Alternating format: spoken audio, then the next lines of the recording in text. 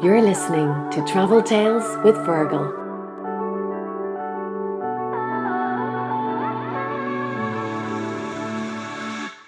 That experience, a Korean barbecue, if you've never had one, when they put this like barbecue in the middle of the table and you grill the meat, or say, lads, when you were growing up on the north side of Dublin, you couldn't even dream of these things happening.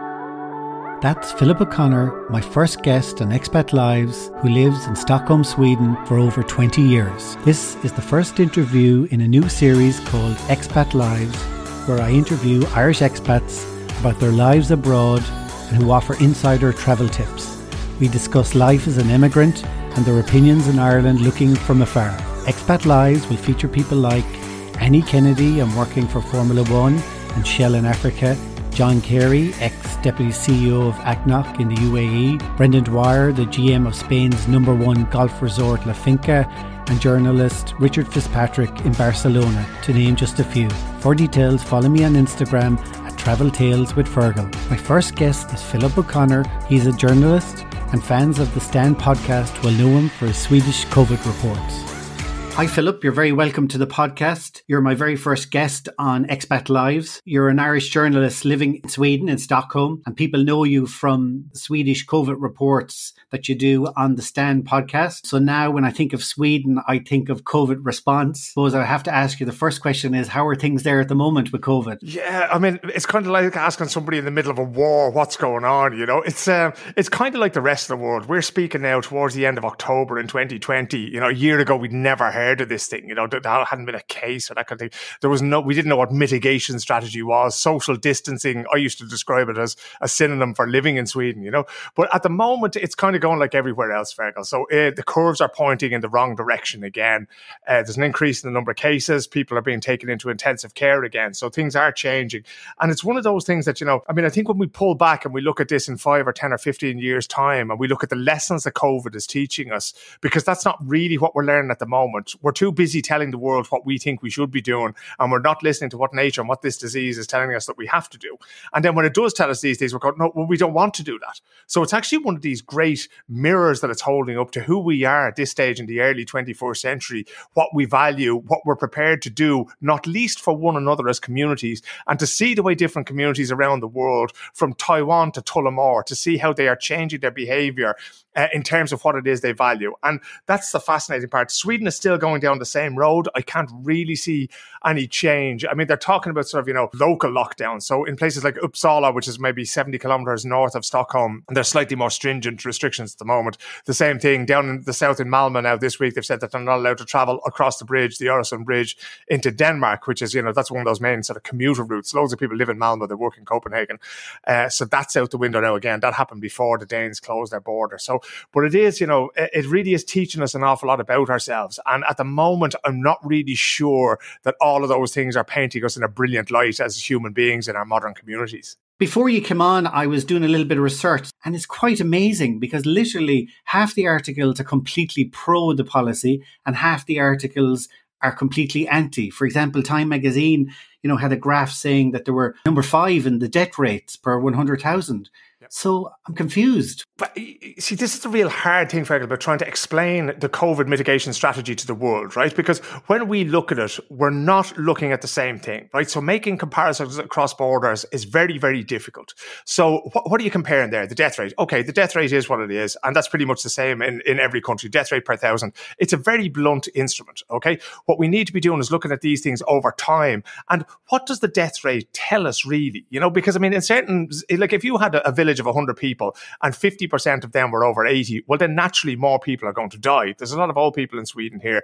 So, if you take a very young country, back in the days when I was growing up, Ireland was a young country. Maybe it's not so anymore. So these comparisons are very hard to make. The way we decide how many people have gotten sick, because like in Sweden, they record every death of anybody who has had a positive COVID test in the previous, I think it's 3 months. That's put down to COVID. So even if they die of cancer, even if they die of, brain hemorrhage, whatever, it's just, okay, that's COVID. So we put them in there. Now, that doesn't account for the fact that Sweden's death rate is 10 times higher than its neighbours. But what the Swedes would say is, come back to me in a year, come back to me in 2 years, come back to me in 5 years, and let's see where everybody is then. I don't think that the other Nordic countries or that any other country in the world is going to close the gap to them. I do think that there was catastrophic mistakes made in terms of elderly care here. And I'm just like, at the moment, that's what I'm working on. I'm trying to find out, how did this go so badly wrong? And, when it comes time to reporting that, there's some shocking stuff going to come out about that. But again, it's how you compare these things. I think what the Swedes were thinking about all along, and what most countries are thinking about, is what are we doing in terms of not allowing the health service to be overrun. Okay. So as every disease, everything can be dealt with as long as you don't allow the health service to crash. And that's what their thing has been all along. It has never been about saving as many or letting people live as long as possible. That has never been, and that may sound callous to say it, but we're dealing with science here. We're not dealing with human beings. We're not dealing with, some sort of airy-fairy notion that, everybody should live out their days, old Yeller the dog on a farm kind of thing, That's not what we're dealing with here. We're dealing with public health professionals who see death as a part of life. They see it as a part of their job, and it's an inevitable part of it. And when you're making policies based on science as distinct from being based on feelings, well, then naturally you're going to have a huge divergence. And I honestly don't think that in certain situations that we're ready for that. And if we pull back the lens even further and we look at the reporting, most of it's trash, right? Because most of the people who are doing the reporting have never been here. They've looked at a bunch of statistics and they've called two academics in opposite ends of the country, and they go, if this, and then that, and this person says this, and this person says that. And then they draw a conclusion that they essentially have no right to make. They just go, okay, well, this confirms what I thought when I started doing the report. And I've spoken to reporters myself. They've called me up and they go, what do you think of this? And what do you think of that? And you can tell when they're fishing, they have an angle. And what they want you to do is prove their thesis. And I've no interest in proving anybody's thesis, right? I will believe absolutely anything if you can prove it to me, if you can put the evidence in front of me. So even if I have an angle when I want to tell a story as a journalist, I'm not precious about that. The angle is not sacred. What's sacred is the truth that you find. And that so many people are just going, okay, not necessarily, I don't believe this thing where people go, oh, if I write this, I get loads of clicks, right? But I do believe in confirmation bias. I do believe in the idea that we go out there looking to tell stories that reinforce what we already think about them. And I'm permanently second guessing myself because I know who I am politically and personally. I know the things that I value. And I'm permanently second guessing myself to ensure that that doesn't infect the kind of reporting that I do. Now, every story you choose to report on is a personal choice. That personal choice is based on your own, collected personal experiences, your morals, the way you see the world, right? So all of those things are already in there. I can't check, there's nothing I can do about that. I was talking to Sean, the man who directed the Unquiet Graves documentary there recently, and he was saying there's no such thing as unbiased reporting. Everybody has their bias that they bring to things. But the important thing is to be aware of it and to take it into account when doing that reporting. And nobody does that when they come to Sweden. It comes like it's a blank canvas and everybody goes, I'm just projecting what I think about Sweden on this. It could be, blonde-haired people and pornography. It could be, sort of hard, crisp bread and IKEA. It could be whatever. And so little of it, this is the thing that, it's so hard to get across the depth and the complexity of a nation in, even if it's 3,000 words for Time magazine, and a lot of them, to be honest, Fergal, I read the first 100 words and I know pretty quickly if they've any idea what they're talking about or not. And that's not to say that I disagree, to be honest, and I still don't know what I think of the situation here. I honestly don't know. If you were to ask me, do you think Sweden is right or wrong? I'll talk to you for an hour and I still won't give you an answer, a satisfactory answer, because I don't know. So anybody presenting this thing to you as being, did the Swedes get it wrong? You don't know that. Don't even ask the question. It's not relevant at this point, So anybody coming out with any of these definitive answers, run a mile from it. But again, and in Sweden itself, it's the opposite. People go, no, we did it right. We made mistakes, but we did it right. I go, you don't know that either, So I think, again, if we go back to the lessons that COVID can teach us, I think the main two are humility and community. They're the two things that are going to get us through this, is being humble in the face of something we do not understand, being able to say, I don't know, being able to say, I don't understand that, being able to say, these facts contradict me, I have to reconsider my position. And that has happened a lot in the academic community so far. And the other thing is community is, okay, what can I do that's best for us? Not what can I do that's best for Fergal or what can I do that's best for me, but what can I do that's best for us? And they are actually some of the hardest things to do as a human being, is to say what I know is wrong and how I feel is wrong. I have to put my own feelings aside because there's a greater good here. And do you think that the response is a reflection of the personality of Sweden? if a country has a personality.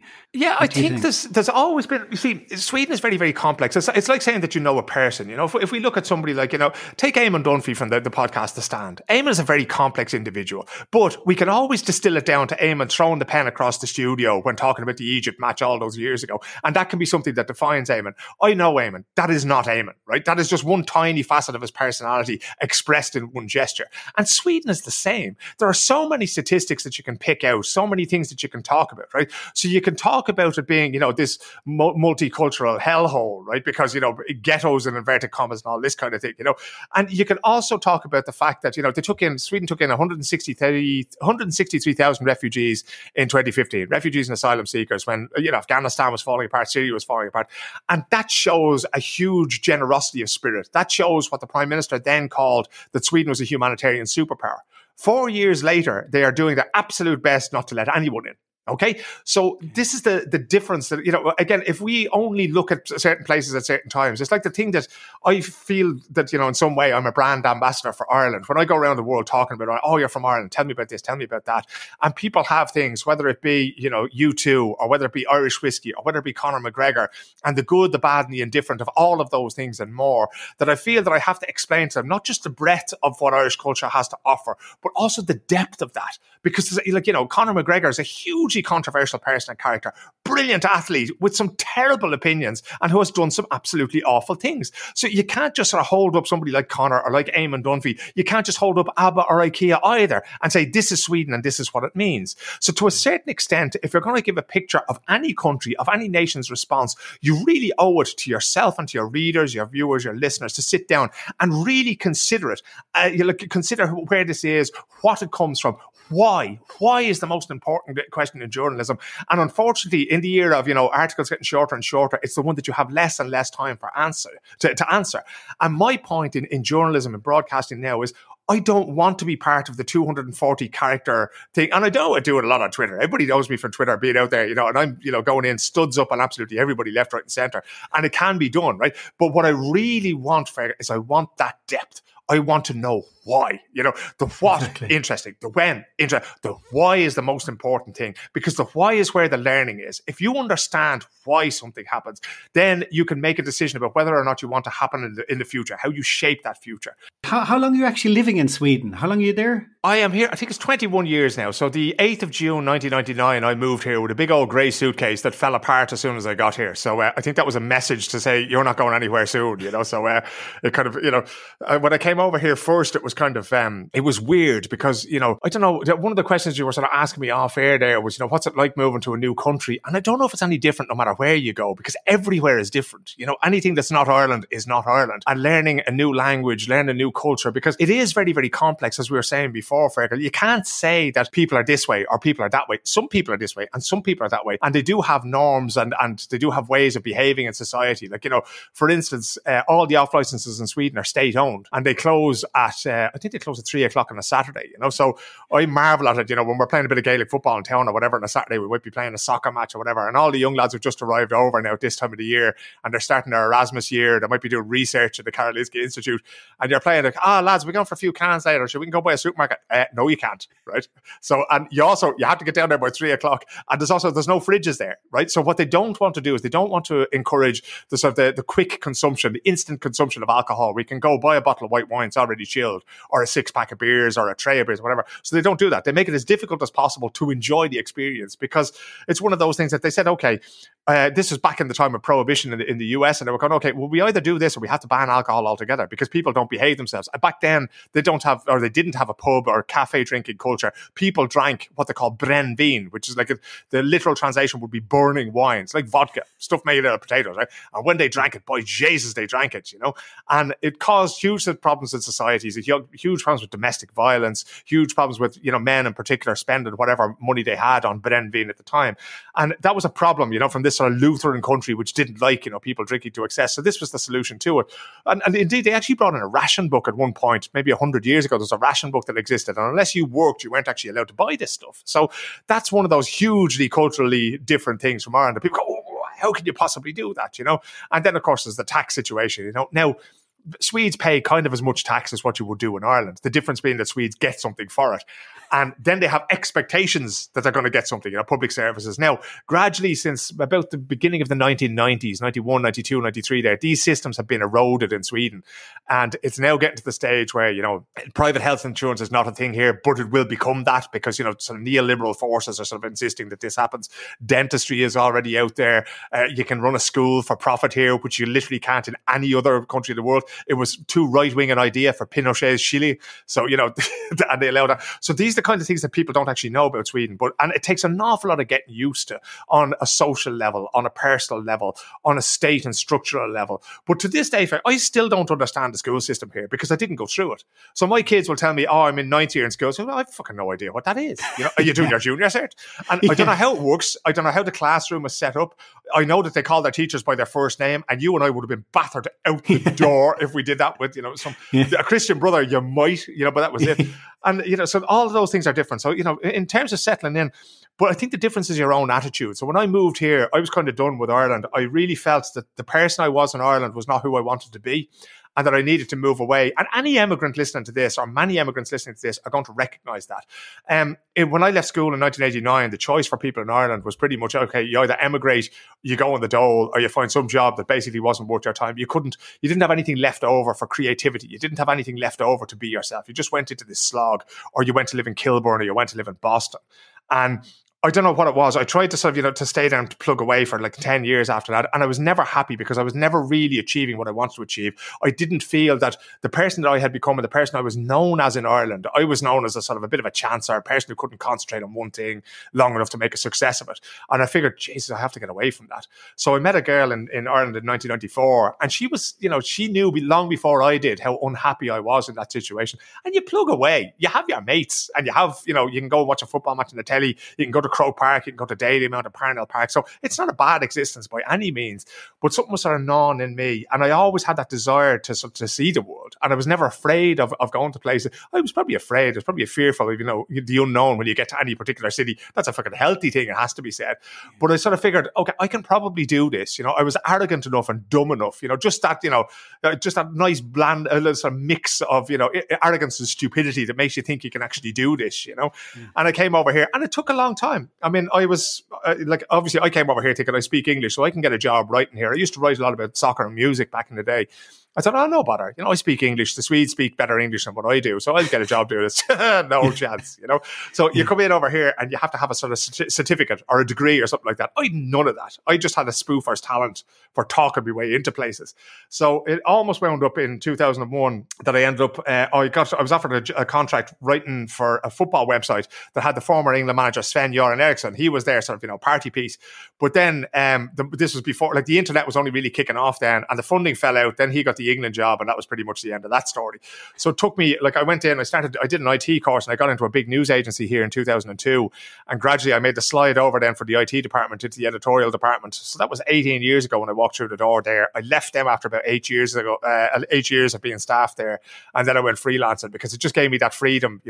Like I say, I wanted to see different parts of the world. I wanted to do different things, and being stuck on a desk or being stuck just reporting about one thing or doing one thing in one city, that was never really my thing. So they offered me the chance to take over sport for this news agency, and it was a freelance job. And they said, okay. So I went out the front door on a Friday afternoon, and I came back in the back door on a Monday, and I've pretty much been there ever since, and working for everybody else as well. So yeah. And being an expat living in a country, say for 20 years, what do you feel Irish still, as an Irish person living in Sweden, or do you feel like part of the country now, or how does that work? I've never lived in the country so long. Yeah, no, it's one of those huge sort of debates. It's a philosophical discussion you have with yourself the whole time, right? So my wife is Swedish. She was born and raised here. She went to school here, lived in Ireland for a few years, and then moved back. And when we moved over here first, she was the one who had a lot of experience of being abroad. I wasn't. But now I fairly eclipse her with my 21 years, as she usually says, if I'd have killed her, I'd be out by now, kind of thing, My children are born and raised here, but they're raised bilingual. So I only ever spoke English to them, and my wife only ever spoke Swedish. And indeed, the older girl is learning Irish now off Duolingo,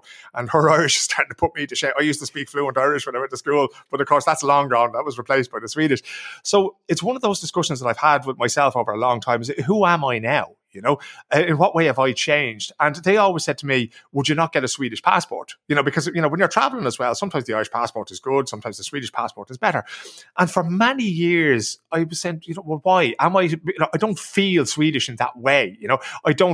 I understand that I'm a part of this country and this part of the country is a part of me, but I don't know, we're brought up in a way and with sort of a closeness to our history that a lot of countries don't have. I think a lot of former colonies have that sort of closeness to their history just because of the pain of it, because it takes, you know, so long to work that away and that sense of inferiority, that the sense of pride of what you have and what you do hold, which is that harp on the passport, becomes very important to you. And I remember, Fergal, when my children were born, they were born in 2004 and 2006, that I felt that I had a legacy, I had a legacy to pass on to them. So I wanted them to grow up in a foreign country, like in a foreign country, it's foreign to me, not to them, but that they would grow up sort of immersed in this culture, but they wouldn't be alienated from the Irish culture. And, you know, to be honest, the books that I read and the music that I listen to and the sport that I watch is all to do with Ireland. I mean, Gaelic football has been a part of them. They've been standing on the side of a Gaelic football pitch. We started the Stockholm Gaels in 2009, which is 10 years ago. So my eldest would have been 5 or 6 at that point, you know. Wow. So you know, this has always been a part of it, meeting up with people. There's a wonderful woman called Lisa Bruton, who's from out the Navan Road direction. She has a Christmas party every year, herself and her husband, who's Swedish.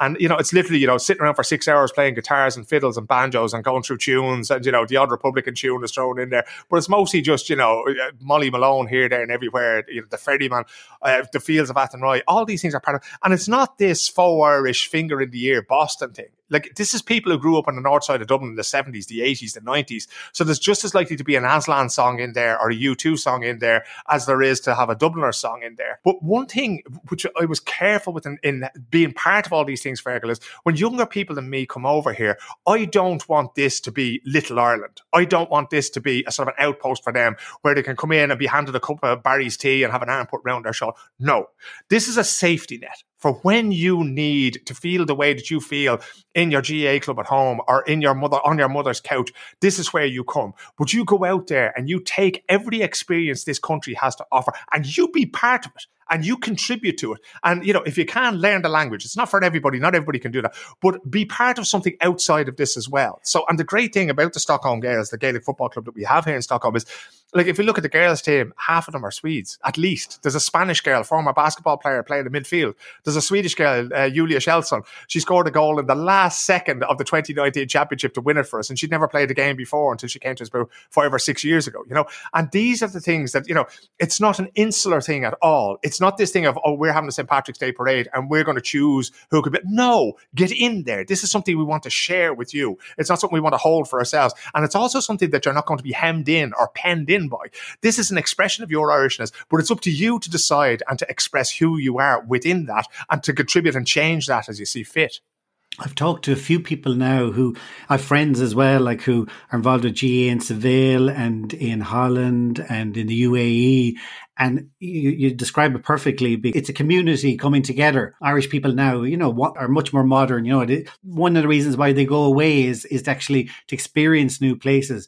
But the GA seems to provide a great connection to Ireland, doesn't it? It does, yeah. And to be honest, Fergal, I had issues in the beginning because the GA in itself can be quite a conservative organisation, as we well know. But I have to hand it to them. They've been really, really good. In the beginning, they didn't really understand. They knew they wanted us to play abroad, absolutely, but they wanted to have full control. I remember 6, 7, 8 years ago, because, you know, obviously I work in broadcasting. I was going, I want to stream games. And they wrote back to me and said, okay, well, then you're going to have €100,000 of public liability insurance. I was going, lads, you don't get it, right? I can do this now on Instagram or Facebook and nobody mentioned these things anymore. But to be fair to them in Dublin and Croke Park, they sat down and they listened. And it took a long time to convince them of the benefit of this. And the other thing that we've had to change as well, Fergal, is the way we see it. We see the games as being something Irish, right? And I know they are, like, intrinsically. But I've always said that the future of these games on a global level is with people whose names we don't yet know. And we cannot dictate that future to them and say, this is our torch, carry it forward, right? We have to take into account the fact that they have different experiences. They may never want to hear Elron Naveen or turn themselves towards a tricolour before, you know, a tournament final in Malmo. That just doesn't do anything for them. So, you know, we might have those aspects of the games for ourselves, but it doesn't say anything or do anything to them. One of the fastest growing and most healthy regions in the GAA is in Brittany and France. there isn't an English speaker among them. What we have, Congress, they have their own local governing body because they saw it as part of the Celtic cultural tradition and they adopted the game. And now, I meet French speakers who are referees and they come to tournaments in Stockholm and it's a huge thing. The same thing in Galicia and Spain. The same thing with the Asian Games. The Asian Games is huge. And it's only now, really, Micheál Murray still goes out on occasion to commentate on them. I think one of his sons played out there, It's massive. The woman who started the women's section of the Gaels, when we were setting it up, we thought only of the men to begin with. A Swede contacted me and she said, you're setting up a women's team. And I said, okay, if we're doing that, you're doing it with me and you're on the committee. Anna Rungård was her name. And she had taken up Gaelic football playing for the Shanghai Sirens in China. So we have to sort of, we can't just look back to, Hayes Hotel and we can't just go back to that and say, this is what the GAA is. It's not that anymore. It is lads who've never set foot in Ireland who are playing for New York and Boston and for Shanghai and in the United Arab Emirates who are playing 7-a-side, 9-a-side, variations of the game you've never seen before.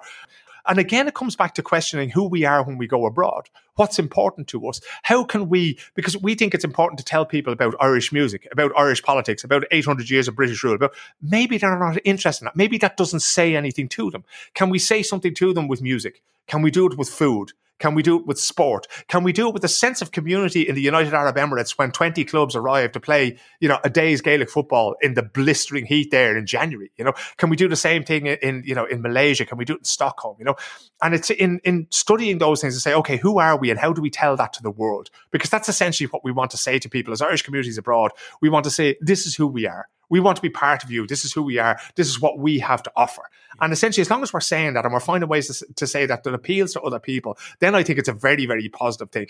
When you see, and it's very unfortunate to see people these days wrapping themselves in the flag and say that we're Irish and nobody else can be Irish. That to me is nonsense. That's, like I'm all for an inclusive version of Irishness, of Swedishness, of this is what we are. And you're welcome to be part of it too. You're welcome to bring to it what you can and to take from it what you need. And as long as we can do that, I think it's going to be very positive for Irish communities around the globe. Like I often say to tourists, if coming to Ireland or if I'm going to a match and I see a tourist and they ask me where you're going to always go to if in Ireland, go to a hurling match particularly. If you really want to see Ireland, like it's one of the best things you could possibly do, isn't it? There's a fella here, there's a fella here called Pelle Bloom, right? You see all these lads going playing soccer in China now, right? Pelle was one of the first Westerners. He went over to Dalian Wanda in 1996 and he played over there. I think he's probably still living on the money. He won't thank me for saying that, but he had a huge interest in Irish culture. Like, he had sort of dropped U2 before the rest of us realised that Bono could be a bit of a pain in the backside. So he was buying these U2 records in this little town called Örebro, which is 2 hours west of Stockholm, And when I met him first, he was talking to me about Irish music and I was amazed that he had heard of bands that I knew in the 80s, coming up. And I brought him, and we've been to Ireland several times. We've been to Northern Ireland. We've been around Derry and Belfast and the Titanic Museum. One of the first things I did was I brought him to the All-Ireland hurling final when Tipperary beat Kilkenny. What year was that? Was it 2010 or 2011? It was basically the first time Kilkenny had lost in a long time. And 2 minutes 10, in 2010. Yeah. So basically, he was after we were sitting in the canal end. I refuse to call it anything else. It's the canal end, right? So we're sitting there watching the match, and about 2 minutes in, he's holding my arm, right? He's sitting on my right hand side, and he grabs my right arm and he says, "Where am I supposed to be looking?" I said, "What do you mean?" I said, "Well, the ball is flying around the place. It travels 100 yards in a couple of seconds. There's a fella there baiting the head off somebody else. There's a fella getting treatment over the far side." He says, "I don't know what I'm looking at." And I said, "Just relax. Just look where everybody else is looking and listen, because, you'll hear the roar of the crowd as it goes." Exactly. And he had a brilliant time. And since then, he's been on GAA Go. He became a Tipperary fan that day. He loves an underdog. He was an underdog himself as a footballer. Now, this man won the league playing in China.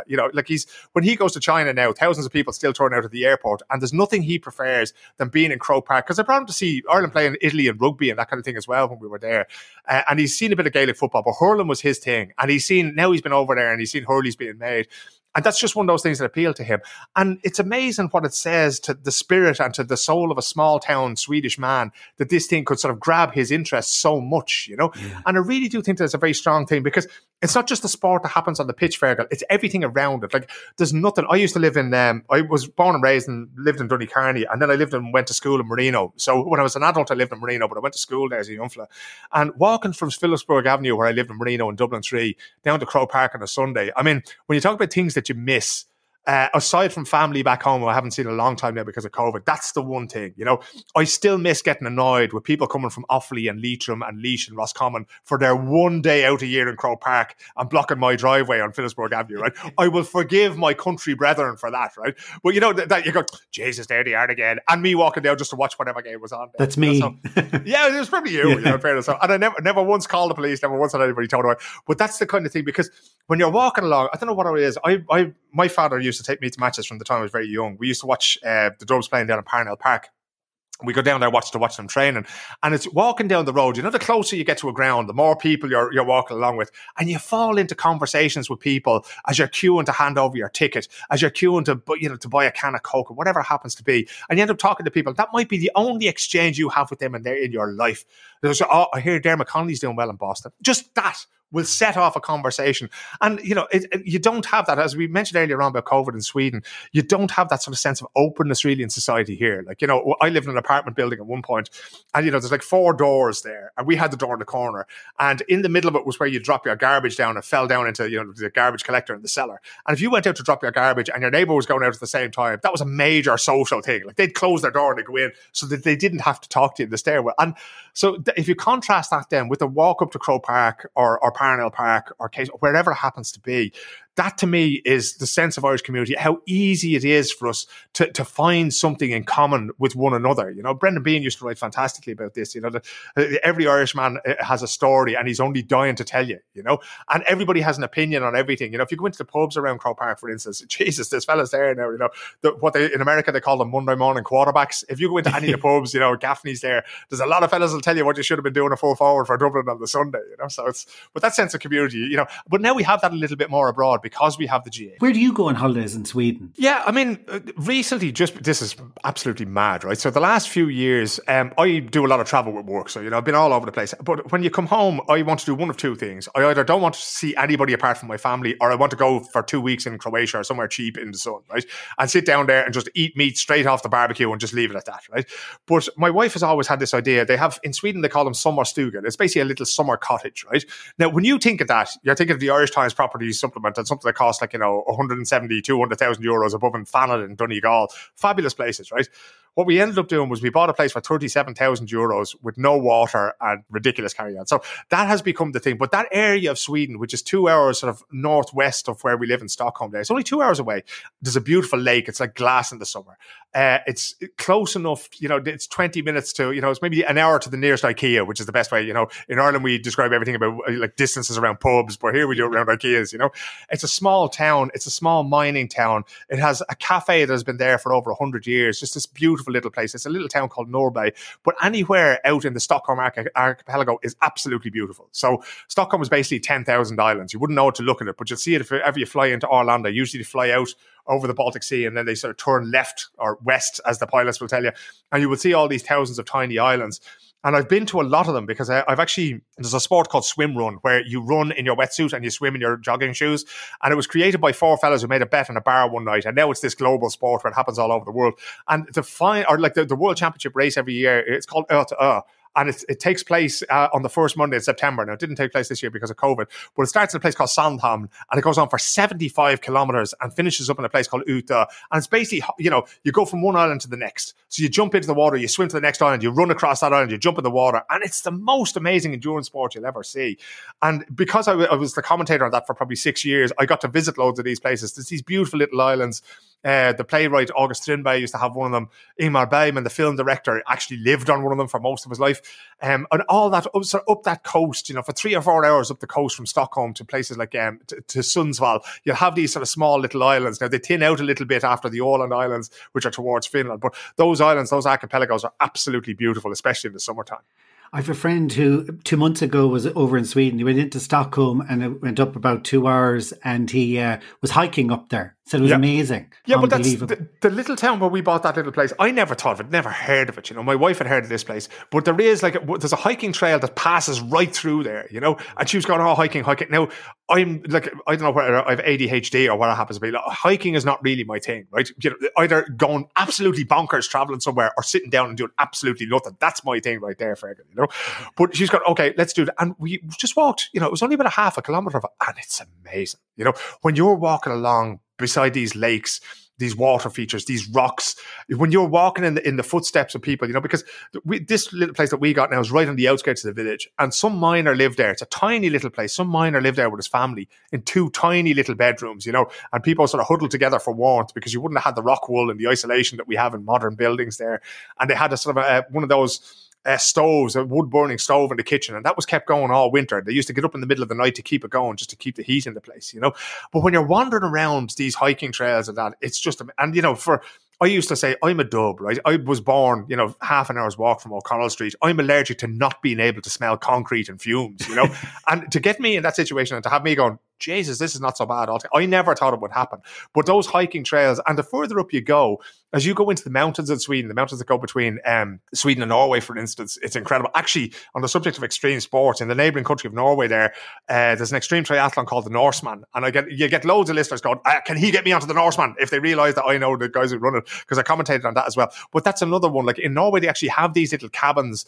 There's no heating or anything else like that, but you can stop there on your travels. It doesn't cost anything. You just go in your app and you say, I want this cabin for the night, and you book it, and away you go, And it's just a place to put your sleeping bag, and you can wander across this place, Hardangervidda, it's just, I don't know, the Ice Age did amazing things to the landscape here. So when the ice sheet started to recede, they really ripped the country asunder, and they left, rivers, and they left gorges, and they left fjords on the Norwegian coast. And it really is breathtaking. And, you could wander along here for ages. Maybe it's the place where you have your summer house, but is there a hidden gem that you'd recommend then? Yeah, no, that place, I'm absolutely not going to recommend that, because I don't want all you paddies arriving in on top of me. You go, here, stick the kettle on, we brought the tea bags, Exactly. So no, it is beautiful. That part of Stockholm, so there's a river there called Dala Elven, the Dala River, and anywhere around that is absolutely beautiful. But if you come into the city centre and get on a boat, right, that's really where, I think going out in the archipelago is one of those things that really is a game changer. When you go out to Uta, to Sandhamn, to, these absolutely beautiful places, because all these islands, again, they were created by the ice sheets receding, right? So 10,000 of them, and it's just, they could be just rocky outcrops. An awful lot of them are uninhabitable, and you just couldn't build anything there. An awful lot of them are very creative in terms of how they deal with sewerage, how they deal with water, how they actually get drinking water onto the island. So, and they are quite accessible. You can hire little cabins there. They're not the cheapest thing in the world, but there's something about being on a little island there that's still so close to a city. Maybe 40 minutes by boat away. There was one time when I was commentating on that race, and I'd be right at the finish line in Uta, and it's like that's the hotel where the bet was made to start this whole sport essentially.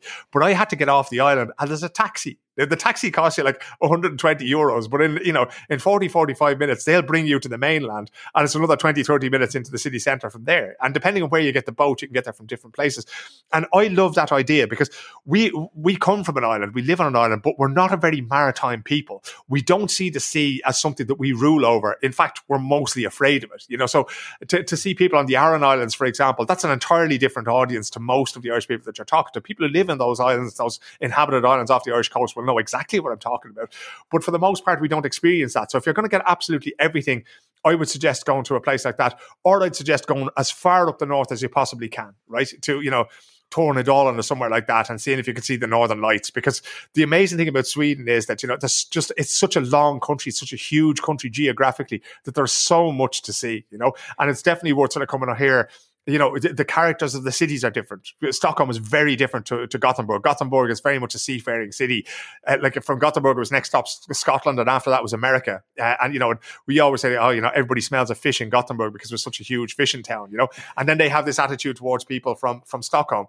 Malmo was once a part of the Danish kingdom. So, they're the half Danes that still, want to secede, and their county of Skåne wants to be part or independent or part of that, So everywhere has different characters. Malmo's a beautiful city, and it has this sort of hipster quarter there called Möllevången, which is really cool. It's one of those places where I know a lot of gay people who live there, I know a lot of immigrant people who live there, and they run businesses there. And it's a real, I don't know, it'd be kind of like Rathmines was when we were growing up, that, when students go, and people go there because it's cheap to live and they can get their education, and then they move on to other parts of Sweden. So to be honest, Sweden is full of hidden gems, and I actually feel bad, and I'm going to get the shit kicked out of me by various different people for not saying their particular town, But I know. It's definitely on my list. What? When I'm talking to you, what really comes out is your love of travel. And, have you always had that? Did you, from a young age? Yeah, and I often find that it sounds negative when I talk about Ireland. The fact that I always wanted to leave it, like that's really not what I meant. I think a lot of Irish people are like that, actually. Yeah, and it's not that I love it any less, Fergal. It's just that it's one of those places where certain people doesn't suit, right? And it just doesn't suit somebody like me. But I remember being a kid, and I was always I was very lucky in that my parents were working class people, but they saw the value of reading and education very early. So my elder brother Alan, he's 13 months older than me, and they insisted that we read, and they didn't have to try too hard, because there wasn't a whole lot of competition. If you couldn't be outside in the wintertime, reading was the way you went. And I remember two things. One was that a cousin of my father's, Mary Ford, a lot of my father's family in the 50s and 60s, they would have moved to America. There'd be a lot of them around Boston, down in Florida. My mother's family too. Every Irish family has people all over America. But Mary went to New York, and she ended up as some sort of an editor at the New Yorker magazine. And she came back to visit in the late 70s, and she brought this huge poster, which essentially was a cartoon of New York with the Empire State Building and the Statue of Liberty and all these things on it. And that was put up in my bedroom. And I always wanted to see that for myself. So I can still see like the poster now. The poster's looking up Broadway and all these buildings in the places that they would be, but just, artistic sort of license was taken to put them all in there. I looked at that and went, I have to see all of that. And I remember in the 90s when I first went there, I think I first went there in 1993, I went to New York. I remember coming up out of the subway station on 34th Street and just looking up at these buildings. And you'd almost want to cry, because as a child, this was all you ever wanted to see in your life. You wanted, because that was the time when there was no Ryanair, there was no Norwegian, there was no, the airline tickets cost money. And I don't know if you remember back at the time, Quinsworth were doing the thing where if you got your weekly shop there, you could collect these tickets or collect these vouchers and get half price tickets. So me and a friend, we went over there to visit another friend who was living there, and to see that and to think, Jesus, I'm finally seeing a part of the world. But before that, I'd lived in Greece for 3 or 4 months, just working the summer season on an island there. Again, the fascination with islands. And I also remember being a kid and reading about Iceland. And that was just absolutely fascinating, because here were these people in the most inhospitable place in the world. It's somewhere between Europe and America. And yet, 330,000 of them somehow chose to stay there. And the first time I went to Iceland, I can't remember if it was 2007, I think it was 2007, just before the crash. I remember landing in Keflavik airport there and looking down, and it was like landing on the moon, because it's a volcanic rock, essentially is what Iceland is. It's just this flat black lava. And then the bus journey from Keflavik into Reykjavik, which is the capital of Iceland, is just amazing. I remember sitting there listening to the music of an Icelandic band called Sigur Rós and thinking, this is the shit. This is, if you want to see the world, to fulfill a childhood dream of seeing a place like that. Now, I still want to see New Zealand and Australia and places like that I haven't been to. I've been to South Korea. I was disgusted when the Olympics in Japan was cancelled, because I was booked to go to Tokyo to see that. But I'm not greedy about it. If I don't get to see them, the privilege I've had to go to places. I've covered a World Cup in Brazil. Can you imagine what that means to somebody like me who loved football, who loved sports as a kid, to be in Brazil when a World Cup was going on, to watch that with Brazilian people on a big screen in a town called Recife, or a city called Recife, to see their passion for this, to see how consumed they were by this thing for a whole summer, their devastation when they were beaten by Germany, just to experience that cheek by jowl with these wonderful people. It's just been such a privilege. And then to travel to, we used to think about, when I was growing up, Muhammad Ali was the big heavyweight boxer. Heavyweight boxing was a huge thing in Sweden as well. Mike Tyson after that. Well, we used to look at the MGM Grand in Las Vegas and Madison Square Garden, and to sit there, as I have been privileged to do, at ringside and watch Floyd Mayweather box, or to watch Conor McGregor fight in these places. It's just absolute, because Madison Square Garden, everybody knows where it is. It doesn't matter if you like music or boxing or whatever happens to be. Everybody knows it. And you're sitting there, and not only that, you don't even have to pay for the ticket. You're on press row watching these things. You get to talk to the fighters afterwards.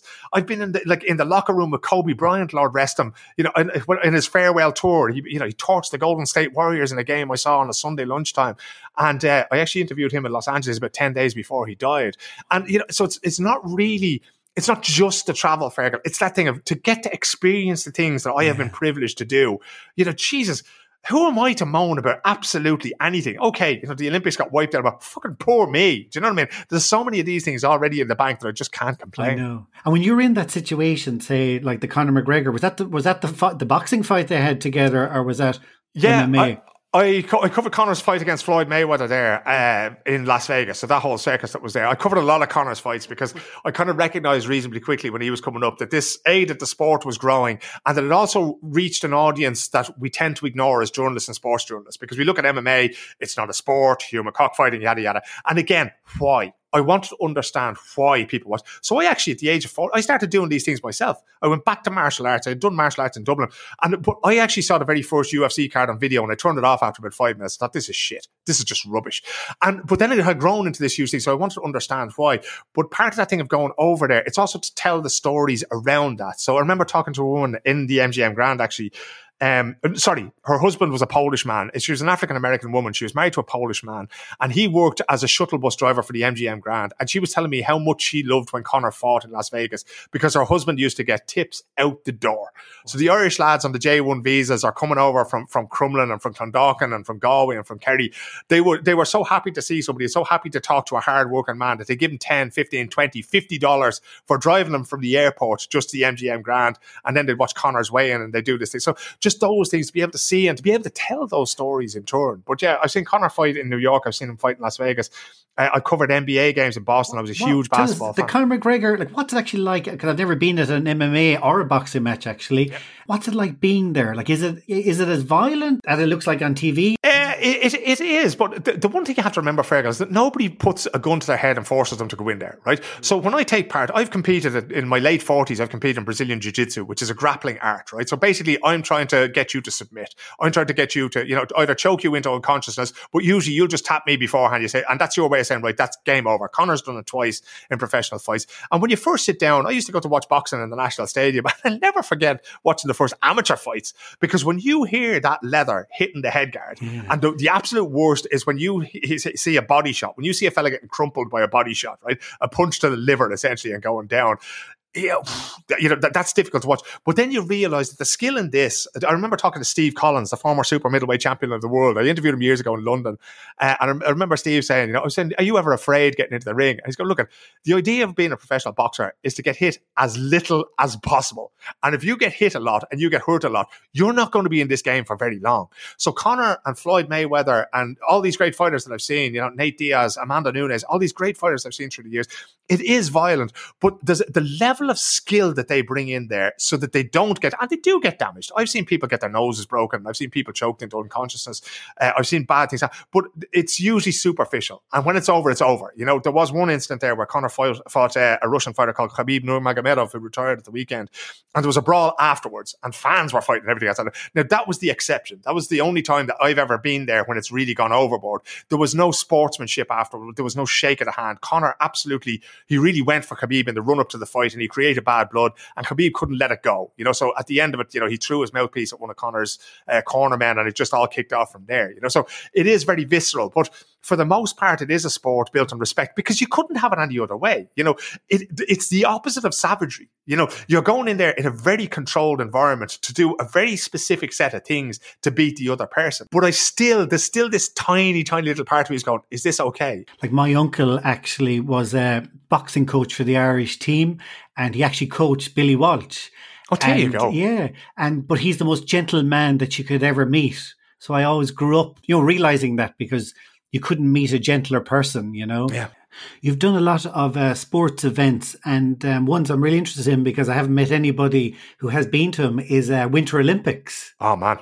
They are just, like, I don't know what it is. The way when you grow up, we had Ski Sunday on the TV when we were growing up, and you can probably hear the team tune in your head now as we're saying it, right? Yeah. But I was offered the chance to go to the Winter Olympics in Sochi, I think was the first one, which would have been in 2014 in Russia. And again, give me travel, give me experiences, give me places where there's people, particularly athletes that I can talk to and find stories to tell. And I'll go. And I do not care what sport it is, right? If it's curling, I wouldn't watch curling on the TV, but by jeez, I'll go there and I'll give it my best shot. So I went to Sochi in 2014 and I got the chance to cover snowboarding and freestyle skiing, right? So very young, sort of hip sports. I was about 41 at the time, middle-aged man coming to do this.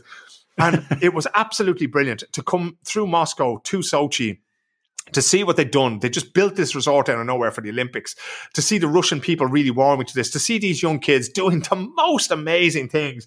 And for the most part, freestyle skiing and snowboarding are not really competitive in the sense that it's not like watching a Premier League soccer match where the two sides will do absolutely anything to win. Winning to them is secondary. It's the performance. It's doing something cool, something that's never been seen before. So there's a thing you can do on a snowboard called a triple cork, right? And a triple cork is basically 360-degree turns on a snowboard, right? Nobody nobody had ever done that in the Olympics before, and everybody wanted to do it. And to see everybody trying this thing, it was just, to me, it was so much a part of the Olympic ideal. It was higher, faster, stronger. It was exactly that. It was also the first chance that I got to go to Asia when I went to Pyeongchang. And I kind of thought that, this is great. They're sending me to Pyeongchang now. I'll do more freestyle skiing and snowboarding. And I went, no, because I speak Swedish and I understand Norwegian. So they went, okay, you're going to cross-country skiing.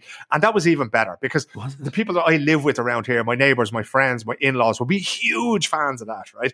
And that meant that I was going to have an audience that would see the stuff that I was doing coming out of there. But the fascinating thing is that when they put me up there, now we had less, like everything else in the media, we had less people covering it. So there's more to do. You don't have to do the straight, this person beat this person at this time. That's important, but it's not as important as telling people, again, we're back to the why, right?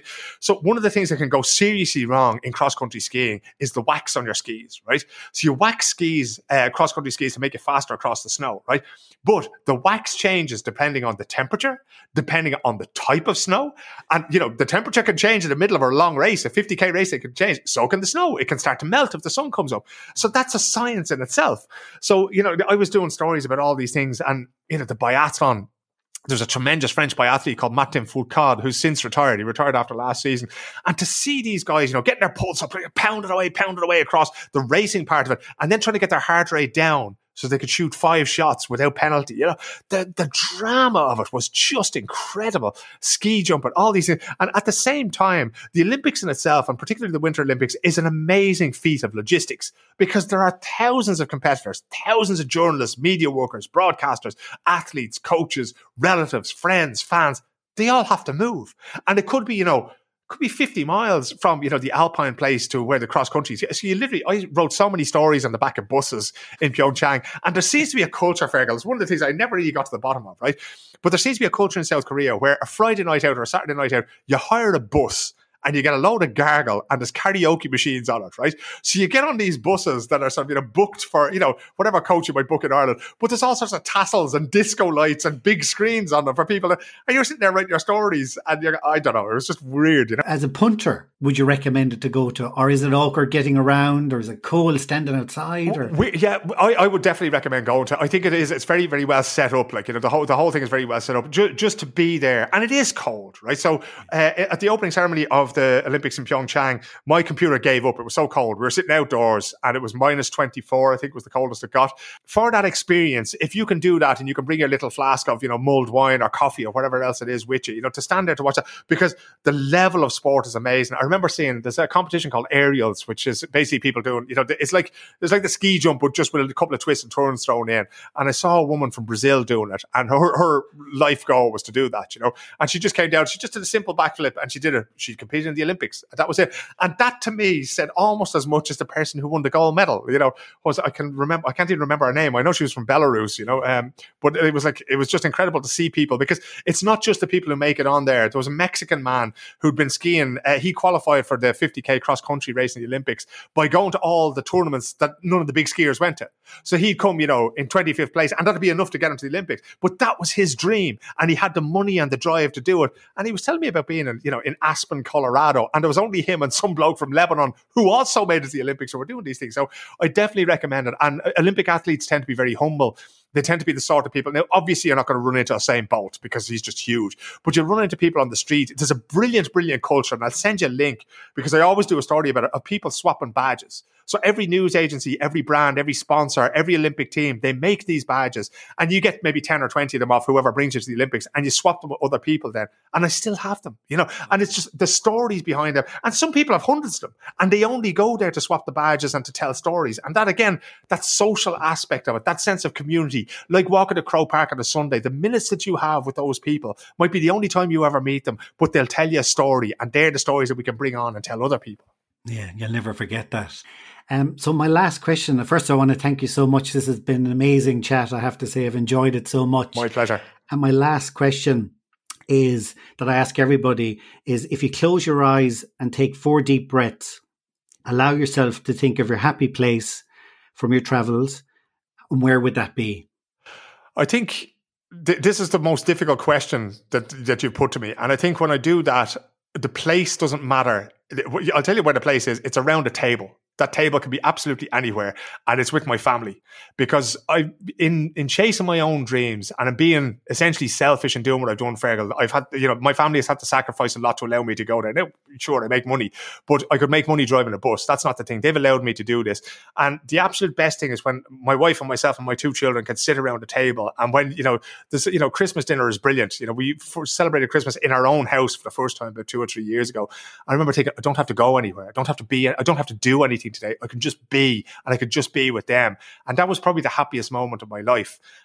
Just to be there with them. Your kids are old enough to be able to, eat with a knife and fork in the right hand, and, you don't have to hoover after them, this kind of thing, And it was just one of those 2 or 3 hours over that day was just fantastic. So that's where it is.